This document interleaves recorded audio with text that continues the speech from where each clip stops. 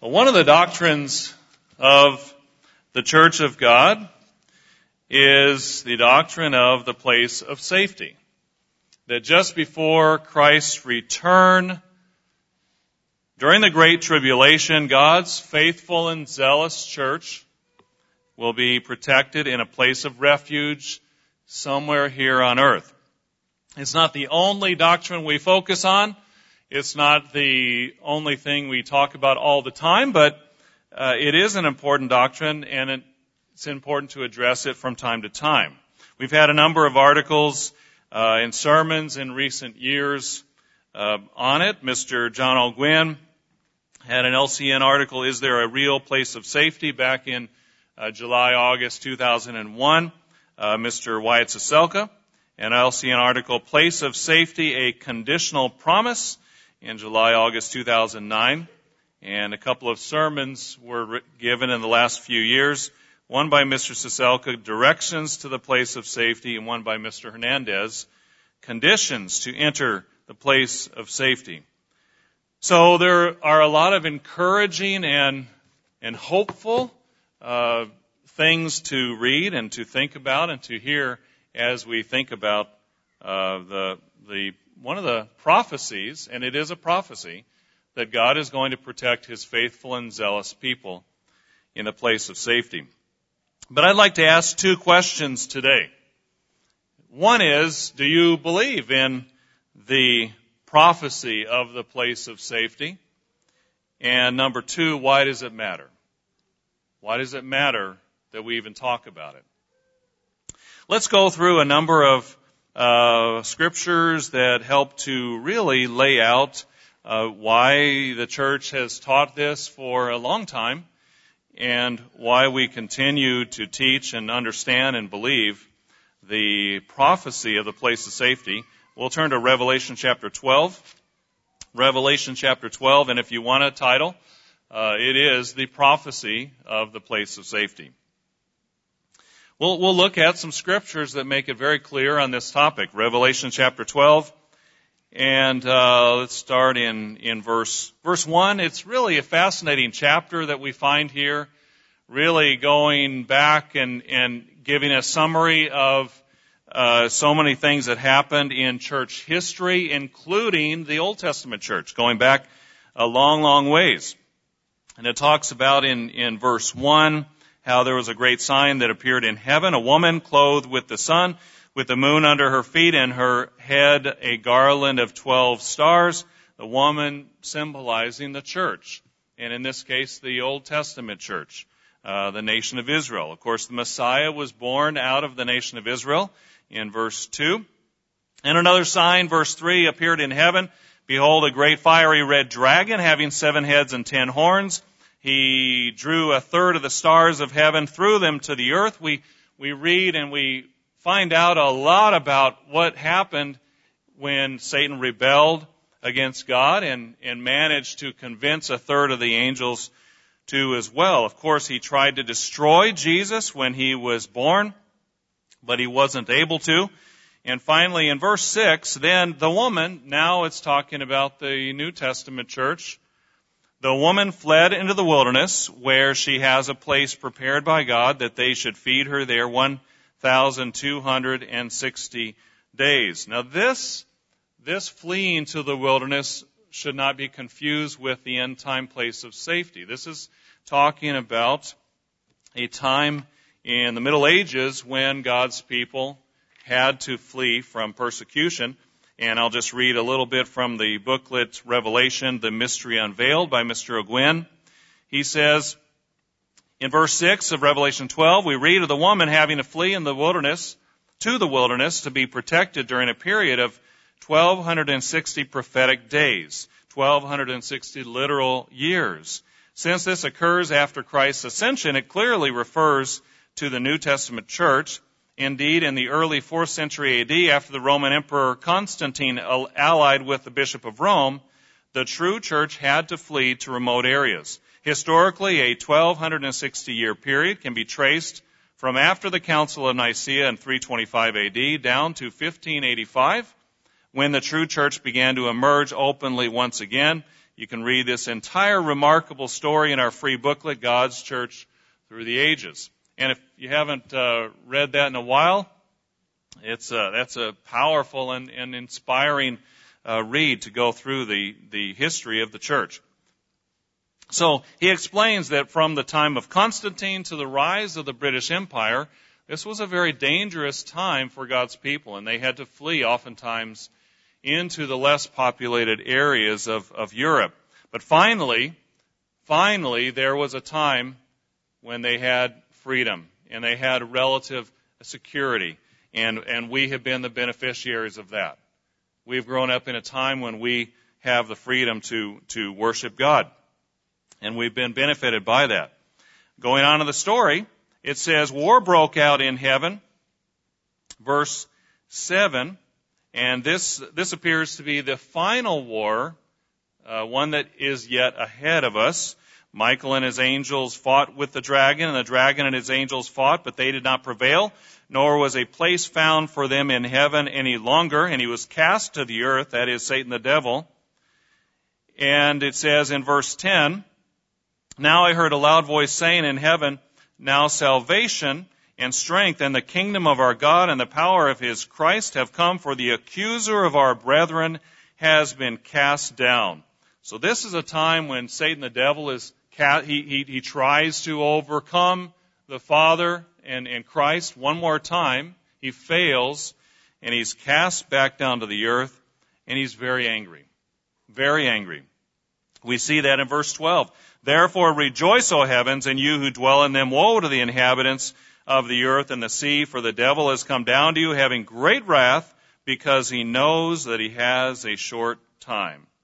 And now we come to where he persecutes the woman. Verse 13, the New Testament church, the end time, after this final war in heaven, after he's cast back down to the earth, what happens? Verse 13, now when the dragon saw that he had been cast to the earth, he persecuted the woman who gave birth to the male child. But the woman, that is the church, God's church, that we are a part of, the woman was given 2 wings of a great eagle, that she might fly into the wilderness to her place, where she is nourished for a time and times and half a time from the presence of the serpent. She's given 2 wings of an eagle to fly to her place. Now let's break this down a little bit. It doesn't necessarily, and this is not new, we've all heard this before, it doesn't necessarily mean that she has to literally fly.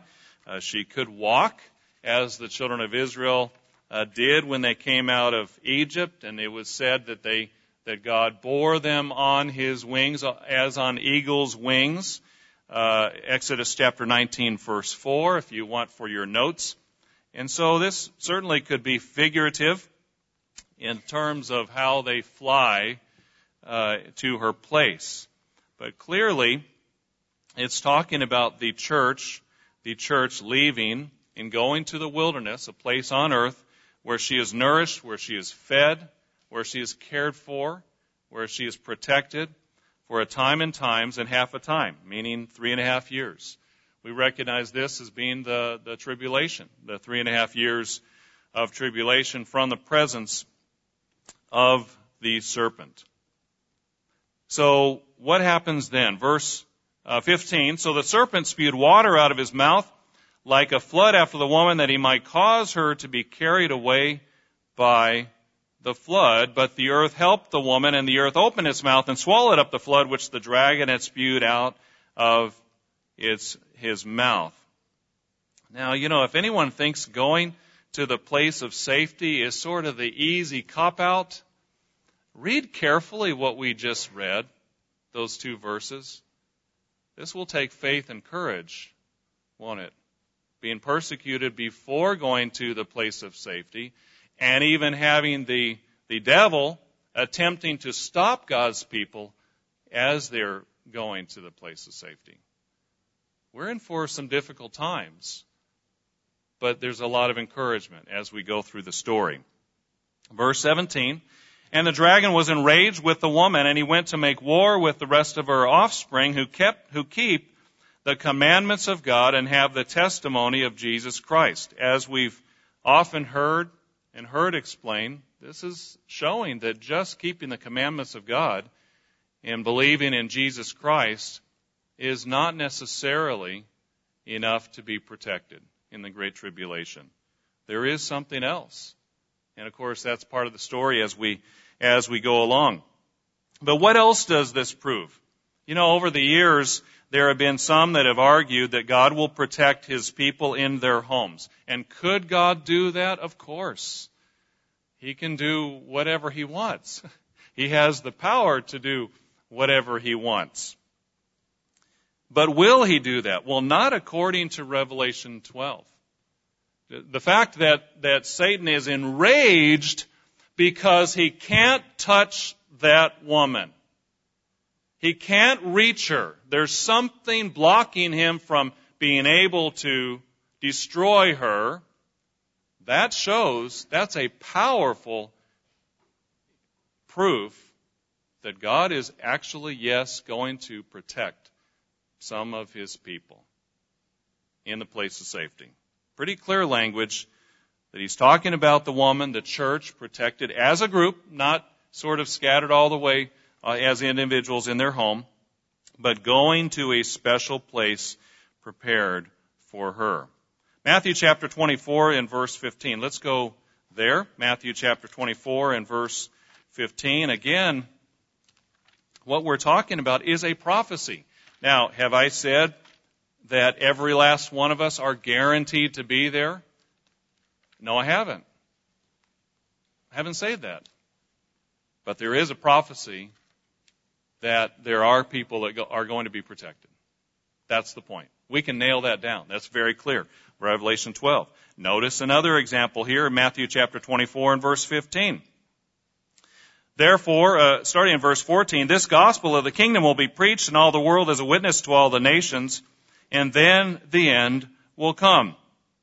See the context. Verse 15, therefore, when you see the abomination of desolation spoken of by Daniel the prophet, standing in the holy place, whoever reads, let him understand, then let those who are in Judea flee to the mountains.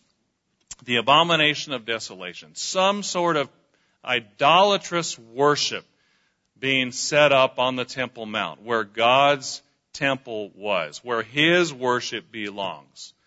He says, when you see that, then be ready. There's something happening. Then verse 16, let those who are in Judea flee to the mountains. You know, in other words, Jerusalem, Judea is not going to be a safe place when these things happen.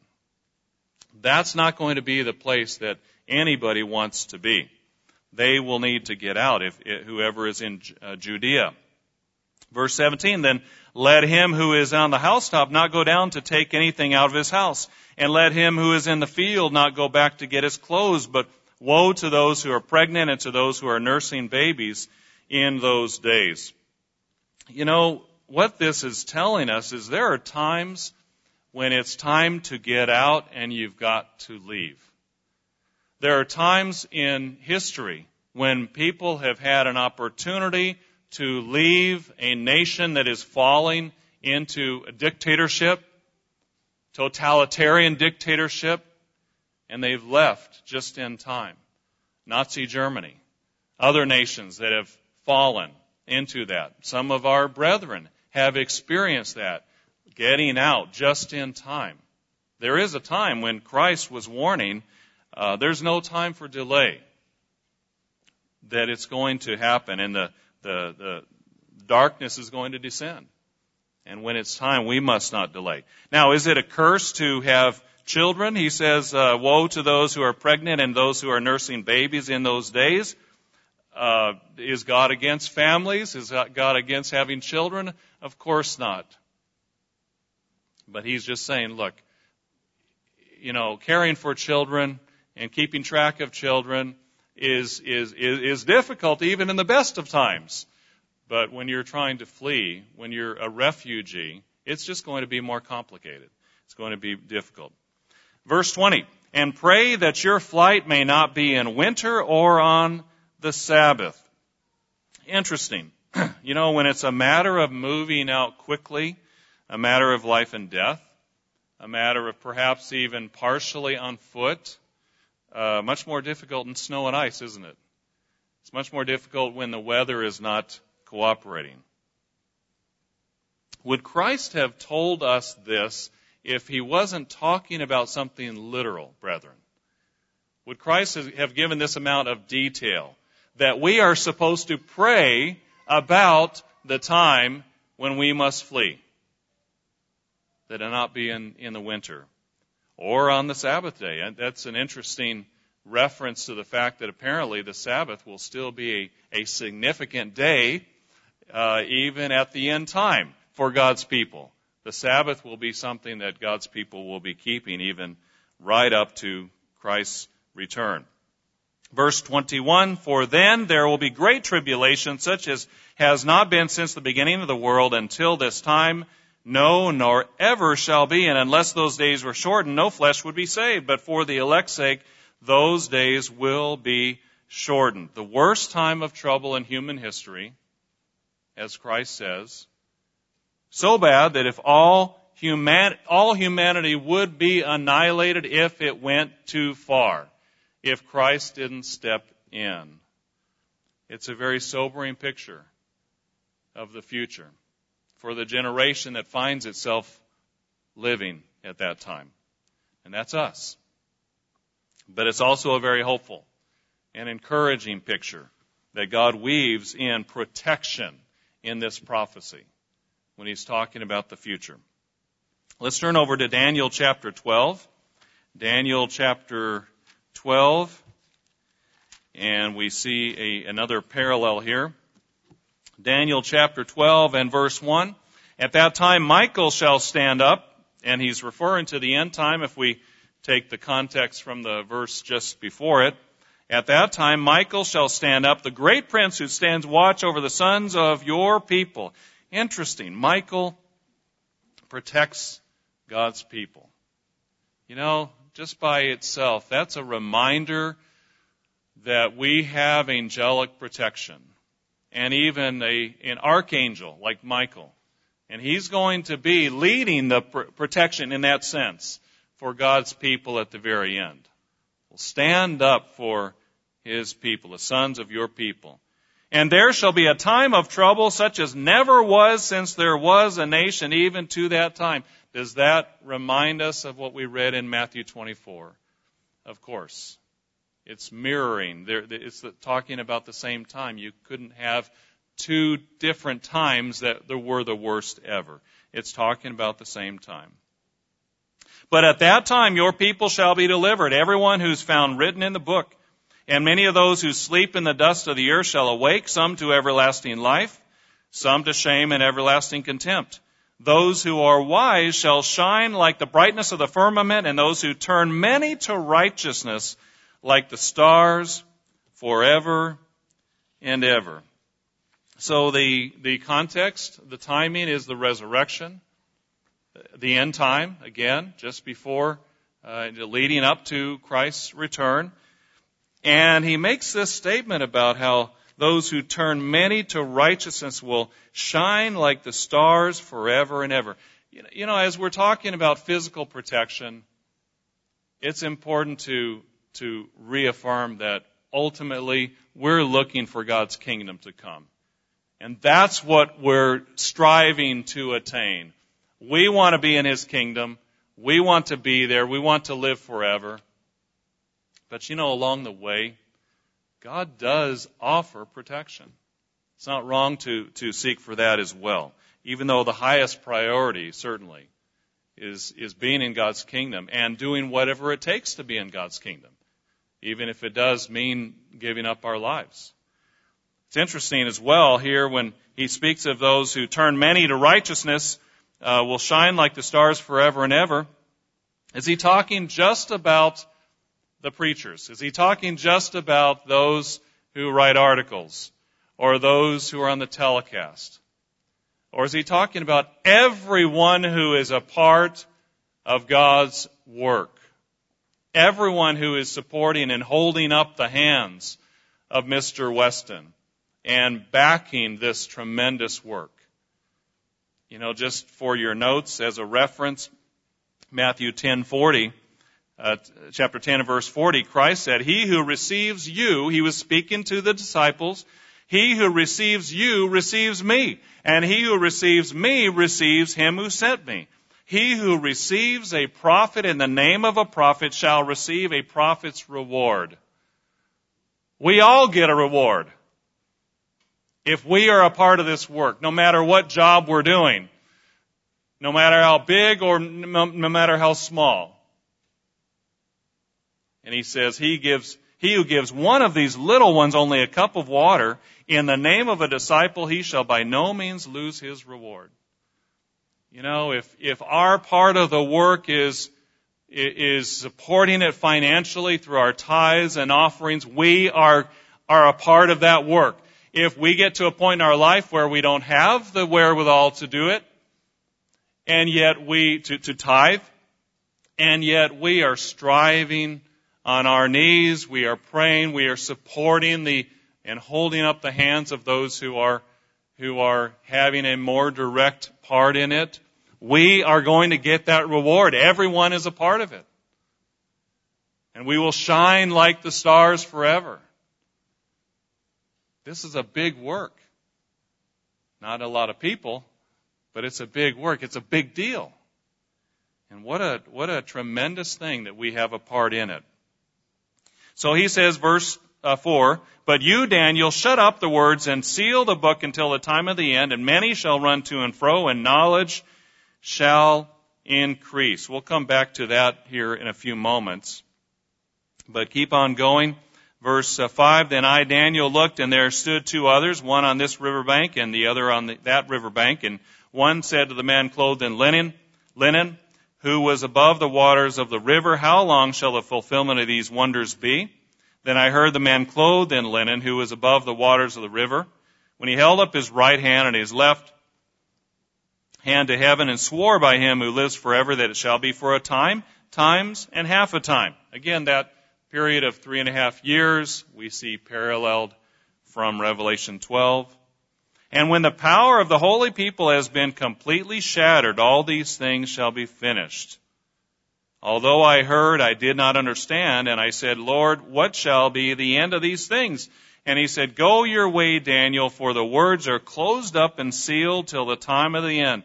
Many shall be purified, made white, and refined.'" This certainly appears to be going through the tribulation, that there will be some who have to make their garments white, show their faithfulness to God by giving up their life in the tribulation. "But the wicked shall do wickedly, and none of the wicked shall understand, but the wise shall understand." Verse 11, "And from the time that the daily sacrifice is taken away and the abomination of desolation is set up, there shall be 1,290 days. So here we have some interesting things. We already read about how the abomination of desolation is set up, that idolatrous worship of some type on the Temple Mount, and that is the signal for God's people to flee. But another detail is added here. He says, "From the time that the daily sacrifice is taken away and the abomination of desolation is set up, there shall be 1,290 days." In other words, the sacrifices are going to be stopped on the Temple Mount and then replaced with the abomination of desolation. So what does that mean? Well, if they're stopped, they have to be started, don't they? So one of the things that we watch for is sacrifices to be done on the Temple Mount. And this is a period of 1,290 days, so if we count back from the resurrection, the establishment, when Christ began to directly intervene on earth, we count back 1,260 days, and then we count back 1,290 days, we see that there's a 30-day period before the tribulation starts when the sacrifices are cut off, and the abomination of desolation appears. Apparently that 30 days is when God's people flee to the place of safety, as explained right here, and as we have taught for many years, and at least conjectured, and it appears to be that way. Well, let's keep on reading. It says, "Blessed is he who waits and comes to the 1,335 days." So there's another period of time. What does 1,335 days mean? Well, that's a time period that if we count again from the resurrection and the announcement of Christ's kingdom and the beginning of establishing that, counted back 1,335 days, then we have a 45-day period before the sacrifices are cut off, the abomination of desolation set up, and we have, again, been taught and conjectured that 45-day period may be intense persecution on the church before the church is then taken to a place of safety. So it's interesting to look and interesting to consider that he talks about that. Verse 13, "But go your way till the end, for you shall rest and will arise to your inheritance at the end of the days." Again, we don't know every detail, but there is a lot that we do know, a lot that is prophesied. And the point is that there is going to be a group of people who will be protected. That's the point. Let's turn over to Ezekiel chapter 5. And Ezekiel chapter 5, let's look quickly at a passage here. He's talking about acting out a siege here, and we have applied this to end-time Israel. And you, verse 1, "Son of man, take a sharp sword, take it as a barber's razor, and pass it over your head and your beard. Then take scales to weigh and divide the hair. You shall burn with fire 1/3 in the midst of the city. When the days of the siege are finished," verse 2, "then you shall take 1/3 and strike around it with the sword. 1/3 you shall scatter in the wind, and I will draw out a sword after them." So he's talking about how when end-time Israel is overthrown, in different ways, some being destroyed, by pestilence, some being taken out and captured and enslaved, some being killed by the sword. But notice verse 3. "You shall also take a small number of them and bind them in the edge of your garment." Bind them in the edge of your garment. Now we have sometimes heard this explained that this may be talking about God's people who are protected, that they are close to God. They're in the waistband of His garment. How does He look at His faithful and zealous people? It's interesting as well, then in verse 4, he says, "Then take some of them again and throw them into the midst of the fire and burn them in the fire."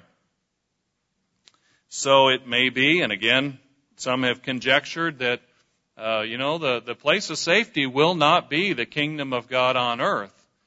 That some might even, for whatever reason, leave the place of safety and go back and be in the tribulation. I don't know, but that certainly can be one way of looking at that. So the bottom line is that God will protect some of His people. Where will this place be? Where will the place of safety be? Let's turn back to Daniel chapter 11. And here is where we get a little speculative. We really don't know. That's the easy answer. But let's look at a couple of places and reasons why, as Mr. Armstrong used to say, Daniel chapter 11, the Bible really is silent on it, but if the Bible says anything about where it will be, it appears to be southern Jordan. But it really is not definitive. Daniel chapter 11 verse 40, "At the time of the end, the king of the south shall attack the king of the north, and the king of the north shall come against him like a whirlwind, with chariots, horsemen, and many ships. He shall enter the countries, overwhelm them, and pass through. He shall also enter the glorious land, and many countries shall be overthrown. but these shall escape from his hand, Edom, Moab, and the prominent people of Ammon. So at this time, the United States, other English-speaking countries have already been overthrown. Europe is under the domination of the beast. Areas of the Middle East and North Africa are also as well. But one area is not under the domination of the beast, and that is southern Jordan. Why? Why is that? Well, again, the conjecture has been, could it be that God's people are taken there? And that's the speculation.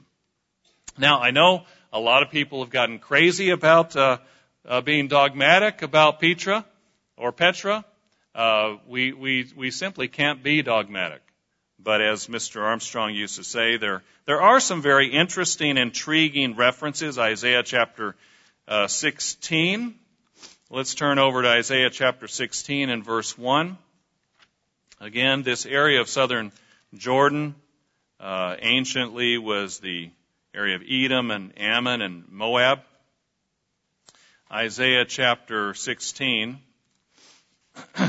and verse 1, send the lamb to the ruler of the lamb to the ruler of the land from Selah, or the rock, or Petra, is really can be reference to that, to the wilderness, to the mount of the daughter of Zion, for it shall be as a wandering bird thrown out of the nest. Verse 2, so shall be the daughters of Moab at the fords of the Arnon. Take counsel, execute judgment, make your shadow like the night in the middle of the day. Verse 3, hide the outcasts. Do not betray him who escapes. Let my outcasts dwell with you, O Moab. Be a shelter to them from the face of the spoiler. Now, why does God say, would God say to Moab, let my outcasts dwell with you, O Moab? It's just interesting. Again, not dogmatic, not definitive, but why would he say that? Well, that's why some people have wondered, speculated, could it be in that place?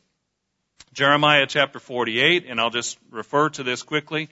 Verse 28, it says, you who dwell in Moab, leave the cities, dwell in the rock, and be like the dove which makes her nest in the sides of the cave's mouth. Verse 40, behold, one shall fly like an eagle and spread his wings over Moab.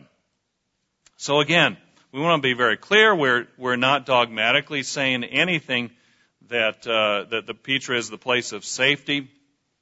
Just that there are sort of hints, if the Bible says anything at all, that they seem to refer there. Let me read from a quote from Mr. Siselka's article back in 2009, and he was referencing Mr. Armstrong and as well Mr. Meredith and Mr. O'Gwyn. He says, while there are clues that Petra may be the physical location of the place of safety, God's church has not insisted dogmatically on that location. Notice what Mr. Armstrong wrote in a letter to the church on July 16, 1982. Quote, brethren, I have never said that Petra definitely is the place of protection where God will take us. End quote. Similarly, Dr. Meredith stated in his sermon titled Servant Leadership, April 12, 2008, that, quote, Petra may be the place of safety, end quote. As Mr. John O'Gwyn nicely summarized, quote, while the details of how and where God will protect his people are fascinating, we must all keep in mind that in the ultimate sense, our protection does not come from any place. It comes from God. And that is from August 2001. Living Church News, is there a real place of safety? That last quote from Mr. O'Gwyn. Let's turn over to 2 Samuel chapter 22 and verse 1, because we really have to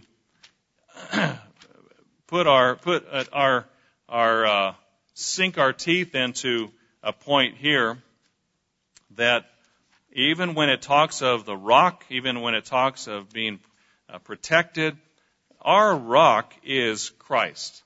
Ultimately, our protection comes from that rock, not any physical place. 2 Samuel chapter 22 and verse 1. Then David spoke to the Lord the words of this song on the day when the Lord had delivered him from the hand of all his enemies and from the hand of Saul. 2 Samuel 22 and verse 2. And he said, "The Lord is my rock and my fortress and my deliverer, the God of my strength, in whom I will trust, my shield and the horn of my salvation, my stronghold and my refuge. My Savior, you save me from violence. I will call upon the Lord who is worthy to be praised." Verse 4, "So shall I be saved from my enemies." Our rock is Jesus Christ. We must continually affirm that, and we do affirm that. Our life must be hidden in Him, dwelling in Him dwelling in us, and He will be our deliverer and our rock. And that's certainly the main overarching point here, even as we talk about this. At the same time, it does appear that somewhere on this earth, God's faithful and zealous people will be protected by Jesus Christ, by the one who is our rock. So, those are some of the scriptures that outline the prophecy that God is going to protect those who are faithful and zealous. But why does it matter? Why does it matter? Why talk about it at all? In the time remaining, let's talk about that. Because that perhaps is even in one sense, even more important. Why does it matter? Why do we need to talk about it? Why review it? When there is some speculation involved, why even look at what God says about the future? Well, number one, let's talk about a number of things. Number one, we are living in the last days. We are living in the last days. Number one, we're living in the end times. We're living at the end of the age, and yet in an incredibly skeptical and doubtful and scoffing age, when many scoff at the very notion that we're even in the last days. Notice in 2 Peter chapter 3. 2 Peter chapter 3 and verse 1. Peter writes, "Beloved, I now write to you this second epistle, in both of which I stir up your pure minds by way of reminder, that you may be mindful of the words which were spoken before by the holy prophets, and of the commandment of us, the apostles of the Lord and Savior, knowing this first, that scoffers will come in the last days." Is it a surprise that as we get closer and closer to Christ's return, there are more and more people doubting we're even in the last days? This was prophesied as well. This was warned as well by Peter. He says, scoffers will come in the last days, walking according to their own lusts, and saying, "Where is the promise of His coming? For since the fathers fell asleep, all things continue as they were from the beginning of creation." And they'll say, whatever proof you show, it doesn't show there's anything different about this age. This is not a unique age. We've always had cycles of this and that. And yet, there is a multitude of evidence showing that we are absolutely living in the last days. Verse 5, "For they willingly forget that by the word of God the heavens were of old, the earth standing out of water and in the water, by which the world that then existed perished, being flooded with water. But the heavens and the earth, which are now preserved by the same, were to reserve for fire until the day of judgment and perdition of ungodly men." How can we know that we are living in the last days? Well, let's review a few things. We read in Matthew chapter 24 a little while ago that if Christ would not intervene, if He would not return, no flesh would be saved. Now let's think back a little bit in our history. It wasn't that long ago that you could compile and bring all the weapons of every army on earth, and they fire at each other, and there's no way that it would destroy all life on the planet. But that changed, didn't it? That changed in 1945 in Nagasaki and Hiroshima. And since that time, we have the capacity to destroy all life from this planet. Is that not one of the proofs that we certainly are living in a time when the Great Tribulation could occur? We also read in Daniel, in the time of the end, knowledge would increase. Here is a little article from the website industrytap.com, written by David Russell Schilling in 2013, entitled Knowledge Doubling Curve. He says, Buckminster Fuller created the knowledge doubling curve. He noticed that until 1900, human knowledge doubled approximately every century. But by the end of World War II, knowledge was doubling every 25 years. Today, things are not as simple as different types of knowledge have different rates of growth. For example, nanotechnology knowledge is doubling every 2 years and clinical knowledge every 18 months. But on average, human knowledge is doubling every 13 months. And according to IBM, now this was written in 2013, the build out of the Internet of Things will lead to the doubling of knowledge every 12 hours. 12 hours. Now, I like graphs, so, if you want to see this on a graph, just map it out sometime. And let the passage of time be the horizontal axis and the knowledge be the vertical axis. And map the centuries.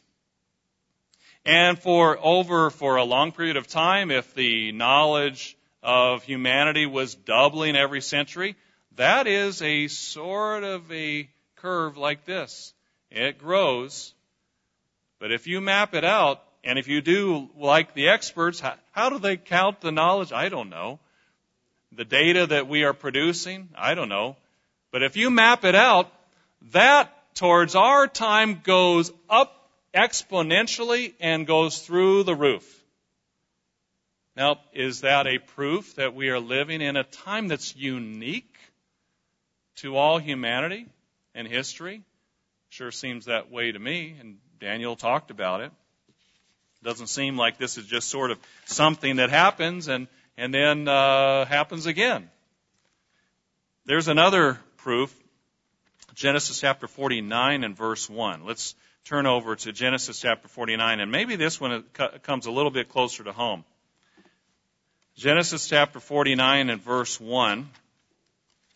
There is a very fascinating passage here.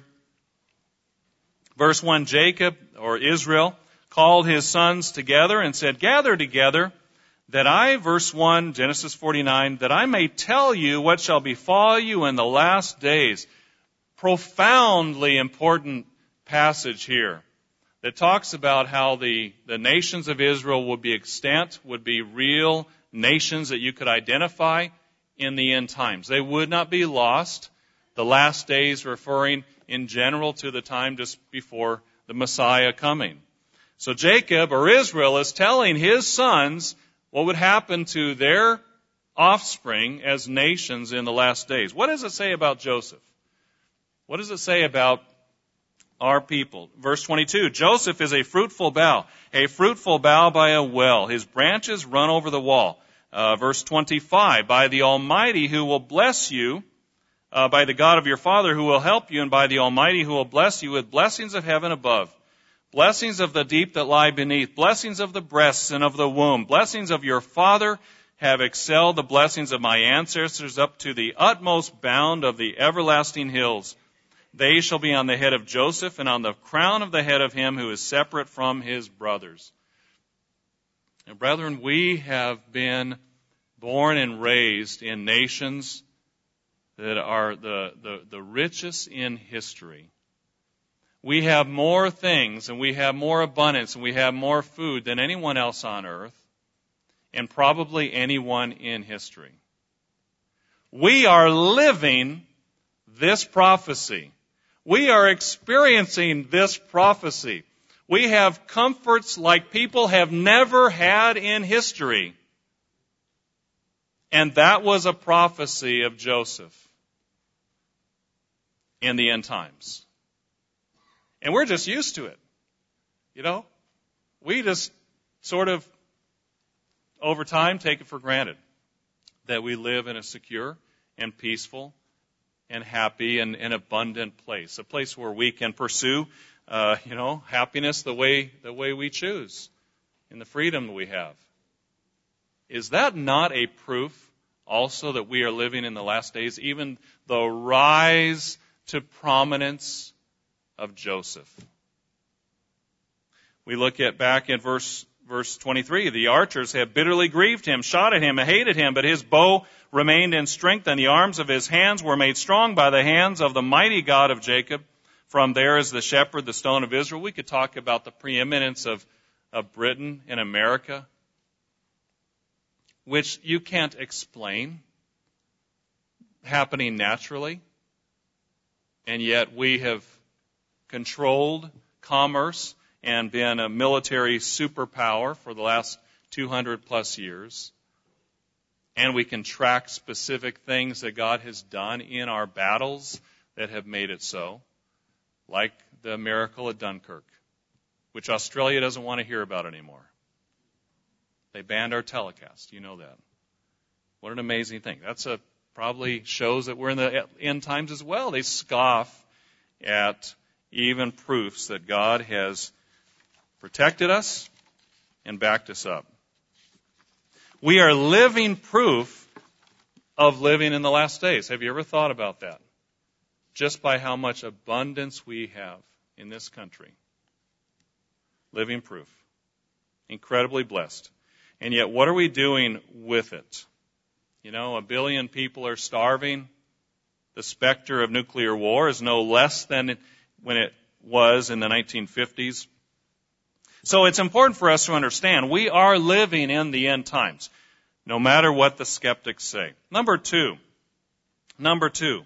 because we are living in the end times, we need to understand that Bible prophecy predicts the worst time of trouble ever to come on our time.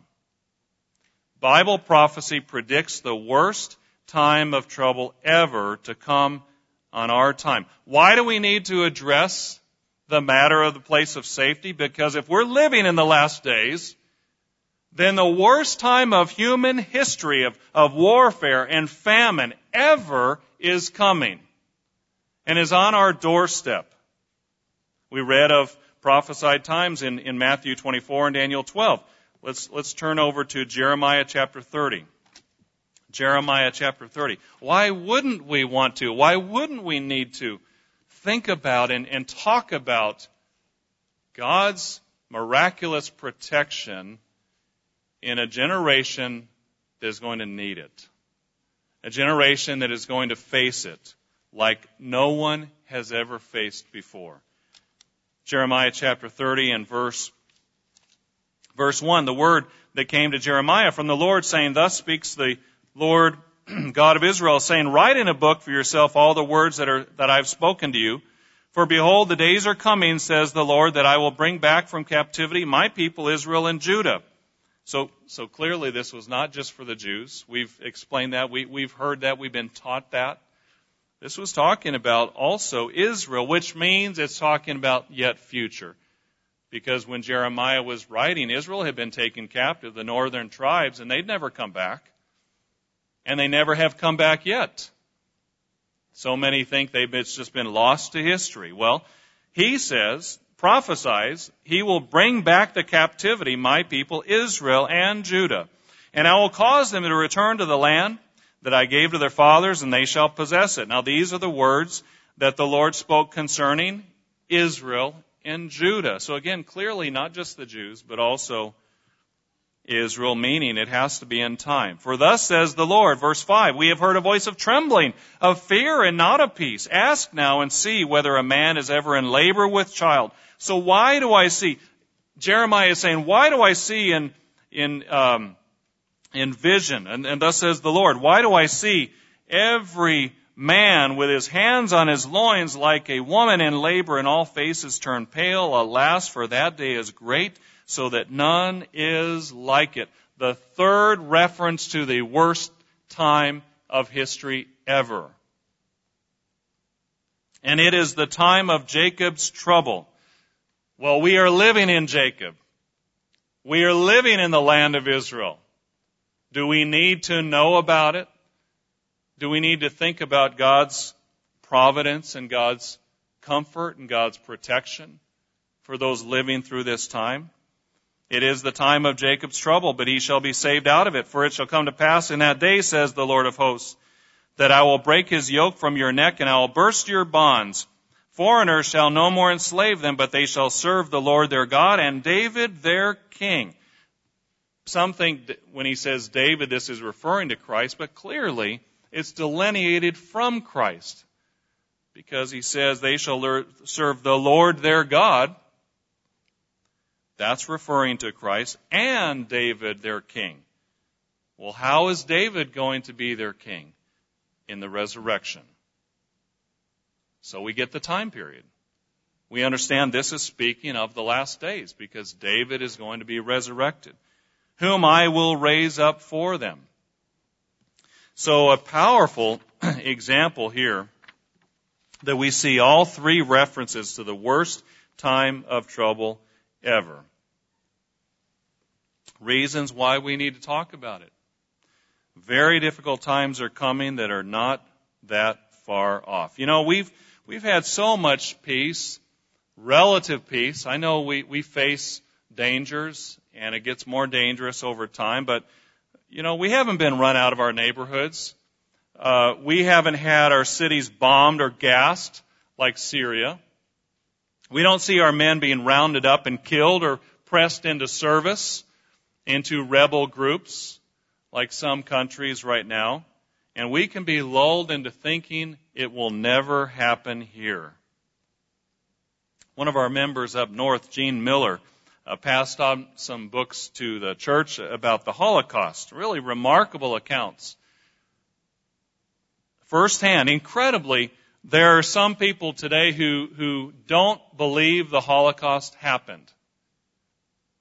And yet there are so many firsthand accounts of what was going on. Just this past week, we were visiting up north, and we're talking to someone whose father was there fighting and took pictures that this person has in their possession of the camps that were left after World War II. Remarkable that some are not believing that. You know, when we speak of World War II, 70 to 85 million people perished. Hitler killed 6 million Jews. His stated goal was to kill every Jew. One young girl escaped and relocated to Israel early in the war and recounted her story about being in the camps, and people did not believe her because it was so unthinkable and unbelievable. In another account, there's an eyewitness testimony from one person who survived the death camps and recalls watching the American bombers overhead and being filled with joy and hope that they would just bomb the camps where they were. Now think about the desperation that someone has to be in when they're hoping that fighter planes over them, bombers, are going to drop a bomb on their building so that they might have a chance to escape. Desperate, desperate times. Here's a passage from one child of a survivor. She recounts what it was like growing up. She says, all the time I was growing up, I couldn't bear the stories my parents told me, or rather the stories my mother told me, because my father generally kept quiet and had nightmares while my mother relieved herself of the terror by speaking and oddly by reliving it. The worst stories were about the separation of children and parents. My mother was in mid-adolescence when the Germans killed her parents and sister. First, her father was taken away. He was shot, then buried in the same grave he had helped to dig. The Germans picked him up one morning when they were rounding up communists and collected any Jews who happened to be about. My mother was in her house when this happened. Now just think about, going about your business. When was the last time that you were in your house just going about your business? And this happened to this family. My mother was in her house when this happened, along with my father and her brothers, and they couldn't go outside because they would have been taken too. Some time later, the remainder of the family was carted off to a camp. There were the usual selections. My mother's mother and her younger sister were shot. My mother escaped the same death only by a fluke when, with her mother's prompting and a guard's compliance, she ran to the side where her two brothers had been assigned to labor duties. Her mother had worried that without a woman, her sons would not be able to cook and care for themselves. So she pushed her daughter to go stay with your brothers. Sometimes my mother would tell me about how she ran. As she ran, she heard her sister call, "Sarah, Sarah, don't leave me." And this is what this woman had to deal with her whole life after living through it. Now, of course, we know that so many people have lived through horrible atrocities. Daniel and his friends lived probably through similar things. Others have in history. But World War II saw war and hatred and violence on a scale never known. And yet Jesus said it's going to be worse. You know, we don't need to be overly dramatic or gory or scary, but we've got to understand the time that we're in, don't we? And we've got to understand just what is ahead of us. We're coming up to the worst time in history. That's good enough reason to talk from time to time about the place of safety. What's another reason to talk about this? Number 3. Because many in the church have abandoned the doctrine of the place of safety. As striking as it is, many who were our brethren a few decades ago have totally abandoned this doctrine since the breakup of Worldwide Church of God. Some ridicule Mr. Armstrong for some extreme positions that some took. And there were some people who got pretty kooky about it. I was growing up at the time, and I remember there were some people who were a bit extreme about going to Petra and went overboard. But that doesn't change the fact that it is prophesied that God is going to protect someone, a group of people. We don't know all the details, but it will happen somewhere. Some in the church over the years, again, have taken the view that God can just protect us in our homes. And again, He can do whatever He wants.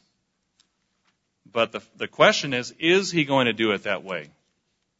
You know, when we read of our cities being bombed and besieged, that doesn't appear that that's how He's going to do it. And in fact, notice in Luke chapter 17, in verse 26, we read a little bit of some examples, some parallels with how He has protected people in the past.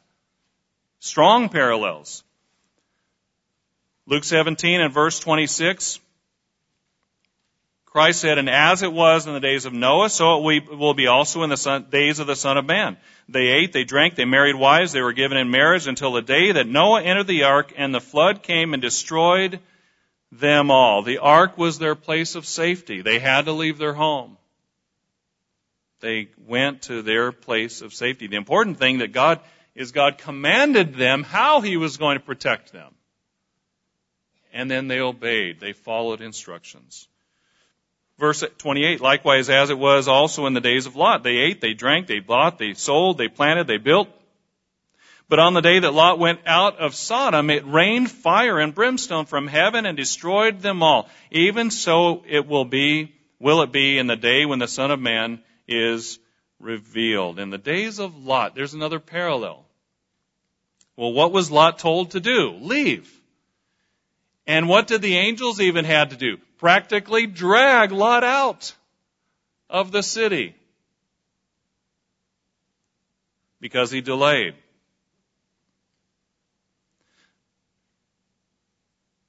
You know, another thing that some over the years have said is, well, it's selfish to want physical protection. It's not very spiritual. Now, again, our highest priority must be God's kingdom. and it must be spiritual development. And if we have to give up our lives for our faith, then God help us to have the strength to do that. And at baptism, we make that commitment.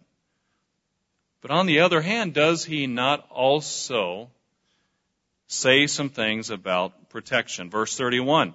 In that day, he who is on the housetop and his goods are in the house, let him not come down to take them away. Why is he talking about this? He's saying when it's time to flee, don't hesitate, don't delay. And likewise, the one who's in the field, let him not turn back. Remember Lot's wife.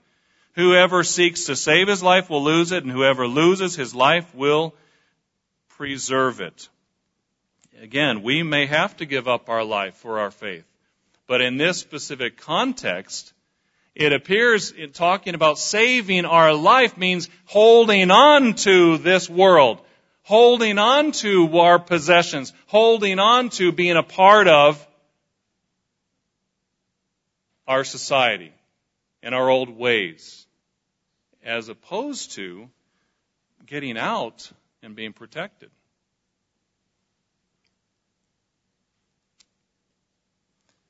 Verse 34, I tell you, in that night there will be 2 men in one bed, one will be taken and the other left. 2 women will be grinding together, one will be taken and the other left. 2 men will be in the field, one taken, the other left. It's not talking about the rapture.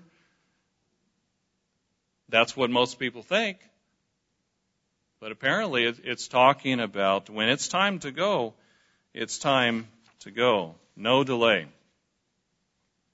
Number four, why is another reason why we must talk about it? The younger generation needs to know. The younger generation needs to know. Mr. Armstrong preached about this for decades. He talked about it way back in the 1950s. But how many with us today have never heard Mr. Armstrong's voice, never read his writings? A whole generation has come since he's been dead.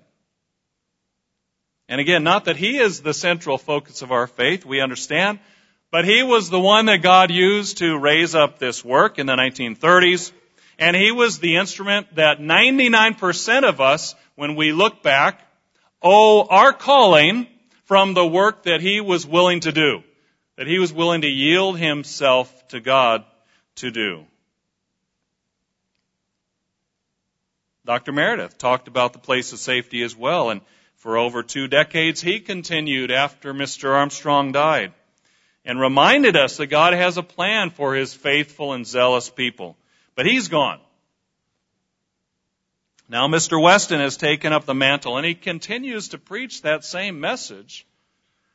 The point is, why do we need to talk about the place of safety from time to time? If we don't, the older folks might remember, but the younger folks may never hear. So we need to review it. They need to understand. Psalm 78, notice. The young people need that understanding and that hope and the words that God gives us. Words of comfort. Psalm 78 and we'll just touch on this briefly. He says, Psalm 78 and verse 1, give ear, O my people, to my law. Incline your ears to the words of my mouth. I will open my mouth in a parable. I will utter dark sayings of old, which we have heard and known, and our fathers have told us. We will not hide them from their children, telling to the generation to come the praises of the Lord and his strength and his wonderful works that he has done, and his wonderful works that he's going to do. This is one of those things that we see as a prophecy that we've got to pass on to our children. Let's make sure our children understand. Number five, the doctrine of church eras has been abandoned by many, even in the church. Now let's turn over to Revelation chapter 3, because this correlates directly. You know, we've all learned and heard about church eras before, that the 7 churches of Revelation, they are referring to 7 different cities in Asia Minor that John wrote to, as well as 7 conditions that all of God's people need to examine themselves about, but also 7 eras of the church, prophetically. We don't have time to go through every detail, but suffice it to say that the Philadelphian era, pretty obvious, was the time of Mr. Armstrong and his work. Revelation chapter 3 and verse 7, the angel of the church in Philadelphia write, "These things says he who is holy, he who is true, he who has the key of David." We've heard it explained that this is probably referring to the right use of government, the right structure of government. He who opens and no one shuts, and shuts and no one opens. A door is talking about going through an open door and doing the work. That's how it's used in the New Testament. "I know your works. See, I have set you before you an open door, and no one can shut it. For you have a little strength, have kept my word, and have not denied my name." Verse 10, "Because you have kept my command to persevere, I also will keep you from the hour of trial which shall come upon the whole world, to test those who dwell on the earth. Behold, I am coming quickly. Hold fast what you have, that no one may take your crown." Interesting. You know, in this era, there was no correction. There's no negative. And it should give us a rough idea of how God looked and saw that era. Were there problems? Were people perfect? Of course not. But God saw, and especially the faithfulness of that man, of Mr. Armstrong. And we don't worship him, but of course we're grateful that he yielded himself to God. And we are beneficiaries to this day. We have to remember that there are church eras, and not everybody who calls himself a member of God's church at large believes that today. Many have taken a very different approach and don't even believe in church eras anymore. That brings us to our final point, that judgment is on the church now. 1 Peter chapter 4:17 says, "For the time has come for judgment to begin at the house of God." We have to understand we're at a critical juncture in the history of the church. And judgment is on us now. Does that mean a sentencing? No, that means that we are being watched, that God is looking to see how we respond. He's giving us some gentle correction from time to time. And He's wanting us to listen, and that leads us to the message to Laodicea. Brethren, if we understand that around probably the time of the death of Mr. Armstrong, the Philadelphian era ended, then there are some really strong warnings to listen to and look at as we look at Revelation chapter 3 and verse 14. What are some lessons that we can learn from this? Verse 14 and verse 1. "To the angel of the church of the Laodiceans write, These things says the Amen, the faithful and true witness, the beginning of the creation of God. I know your works. You are neither cold nor hot. I could wish you were cold or hot. So then, because you are lukewarm and neither cold nor hot, I will vomit you out of my mouth." You know, is God in large part pleased with this era, with the time period we're living in, with the vast majority of God's people? I mean, just read it. With the predominant spirit of this age, I want to vomit you out of my mouth. Because you say I'm rich and have become wealthy and have need of nothing and do not know you're wretched and miserable, poor, blind, and naked, I counsel you to buy from me gold refined in the fire, that you may be rich, and white garments, that you may be clothed, that the shame of your nakedness may not be revealed, and anoint your eyes with eye salve, that you may see. Therefore be zealous and repent. Behold, I stand at the door and knock. If anyone hears my voice and opens the door, I'll come into him and dine with him, and he with me. To him who overcomes, I will grant to him to sit with me on my throne. Brethren, what is the message for us? You know, the correction to Laodicea gives us clues how to be protected. Where is there ever a prophecy of calamity coming without an opportunity to escape from it? Everywhere you find in the Bible when there's calamity coming, when God is prophesying calamity, He gives a warning. There's a reason why He says it's coming, so that the people can repent. And as we read this, we should take it as an opportunity to learn what He's talking about. Number one, what are some subpoints? What's the correction to Laodicea that we can apply to ourselves? The name Laodicea itself means the people judge. The people judge. Brethren, are we a judging people? Personally, and also we have to understand, one of the interesting things that have happened in our era, a lot of people, of God's people, have been deluded into thinking they should vote for their leaders. And they've totally gone a different path in terms of how they see church government. Some of God's churches do that. Brethren, that's wrong. It's not biblical. Mr. Armstrong vehemently taught against it, and Scripture nowhere treats democracy as something that should be done in God's church. One example that is brought up is in Acts chapter 1 about Matthias, when they had to choose a replacement for Judas. That was not casting ballots. That was casting lots. Very, very different. We are living in a time when the people judge. Let's make sure we examine ourselves.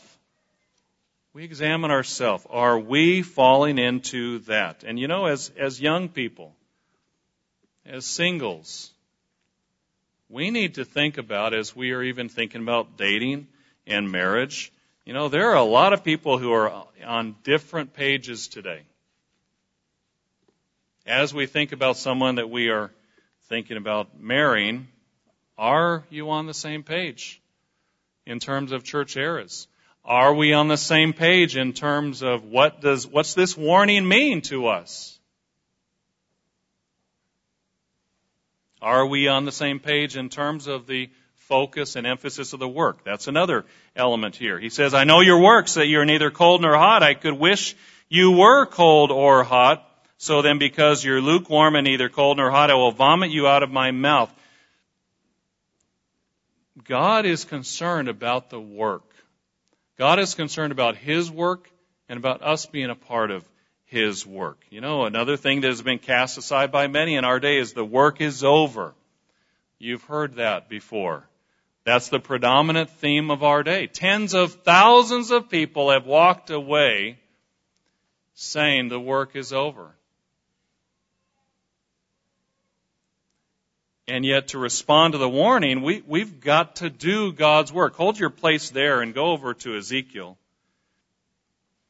chapter 33. Ezekiel chapter 33 and verse 1. The warning message. What is the work about? It's about the future. It's about God's kingdom being set up on this earth. But it's also a warning about what's coming, so people can deliver their soul, as we see here in Ezekiel 33. Again, the word of the Lord came to me, saying, Son of man, speak to the children of your people. Say to them, when I bring the sword upon a land, and the people of the land take a man from their territory and make him their watchman, when he sees the sword coming upon the land, if he blows the trumpet and warns the people, then whoever hears the sound of the trumpet and does not take warning, if the sword comes and takes him away, his blood shall be on his own head. He heard the sound of the trumpet, but he did not take warning. But he who takes warning will save his life. Notice verse 7. So you, son of man, I have made you a watchman for the house of Israel. Therefore, you shall hear a word from my mouth and warn them for me. Verse 9, nevertheless, if you warn the wicked to turn from his way, and he does not turn from his way, he shall die in his iniquity, but you have delivered your soul. Brethren, is there any connection for us being protected in the place of safety and doing the work of warning the world? Absolutely. we have to be a part of God's work in doing it. Not just to deliver our own lives, but he says that is a part of it. Going back to Revelation chapter 3, one of the warnings, he says, you are rich and increased with goods. You know, the warning is not to be self-sufficient. As we hear so many times, there's so many distractions in this world. There's so many things that are vying for our attention. Is it time to put away the distractions? Is it time to get serious and do the things that we know that we're supposed to do to get close to God? And also is the warning having to do with, do we feel like we've arrived spiritually? Do we feel like we can't be taught anymore spiritually? Like we are rich and become wealthy, have need of nothing spiritually? A lot of people have come to that conclusion in our day. I can do my own research on the internet. I can't be taught anything. I've heard that already. We have to be very careful if we hear ourselves saying these types of things. That's a huge danger. Every single one of us needs each other, needs the church, needs to be taught. That's one of the lessons of Laodicea, the warning to the people who are living in the era of Laodicea. It's not a popular message of our day. Why? Because we're living in the era of Laodicea. Another subpoint is focusing on growth in our trials. And if we're willing to be tried now, if we're willing to be refined now, if we're willing to be purified now, maybe we don't have to be purified in that fire ahead. So many people are in trials. Maybe you're in a trial. Maybe a health trial. Maybe financial or personal relationship. What fiery trial are you in, brethren? Are you running from it? Or are you seeking to learn every lesson you can from it?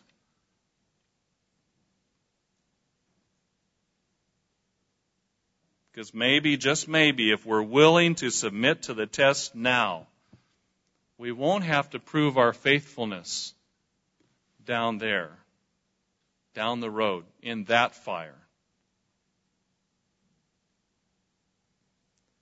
Where do we stand? And why are we tried? And why do we go through trials? God is using every single trial, and a lot of people are in grinding, difficult trials. Why is that? Because God is refining every one of us. Let's not shirk it off. Let's not throw it off. Let's not run from it. Let's grab onto and engage God and draw close to Him and trust Him as we prepare for what's coming ahead. God gives us a blueprint for how to navigate the years just ahead of us, and He gives us encouragement. He gives us comfort. And how thankful are we for that? And reason to hope. Let's turn over in conclusion to Proverbs 14 and verse 26. Proverbs 14 and verse 26. Because it's not just enough to prove and show and believe that, yes, this is going to happen. Why do we need to talk about it? Because it's coming on our day. Because so many people don't believe it today. Because there's a scoffing attitude today. Because the whole idea of church eras has gone out the window among some today. Because we're all being tried today. That's why we need to talk about it. Proverbs 14 and verse 26. In the fear of the Lord there is strong confidence, and His children will have a place of refuge. Our Father cares for us. Our Father loves us, our elder brother Jesus Christ. And as we fear Him, not as a monster, not being terrified of Him, but turning our hearts to Him, turning our attention to Him, turning our focus to Him, and allowing Him to purify us and help us and refine us and prepare us for His kingdom. And yes, go through whatever we have to go through to get there. But He does give some promises of protection for somebody. Why not let that be us? Let's be grateful and thankful for the promise and the prophecy of the place of safety. God is going to protect a group of people. Just sitting here doesn't get us into the place of safety. But I want to be personally where I feel like I have the greatest chance to be guided and helped and taught and encouraged and even spurred and provoked to grow and overcome myself, and I hope you do as well. Brethren, let's be thankful we have a merciful and faithful high priest and Father. It's going to be so much more important in the dark days coming that we are close to Him just before the resurrection and Christ's return. We can face it with faith and courage, and God can help us. And part of that is understanding and valuing, appreciating, and holding on to the promise and the prophecy of the place of safety.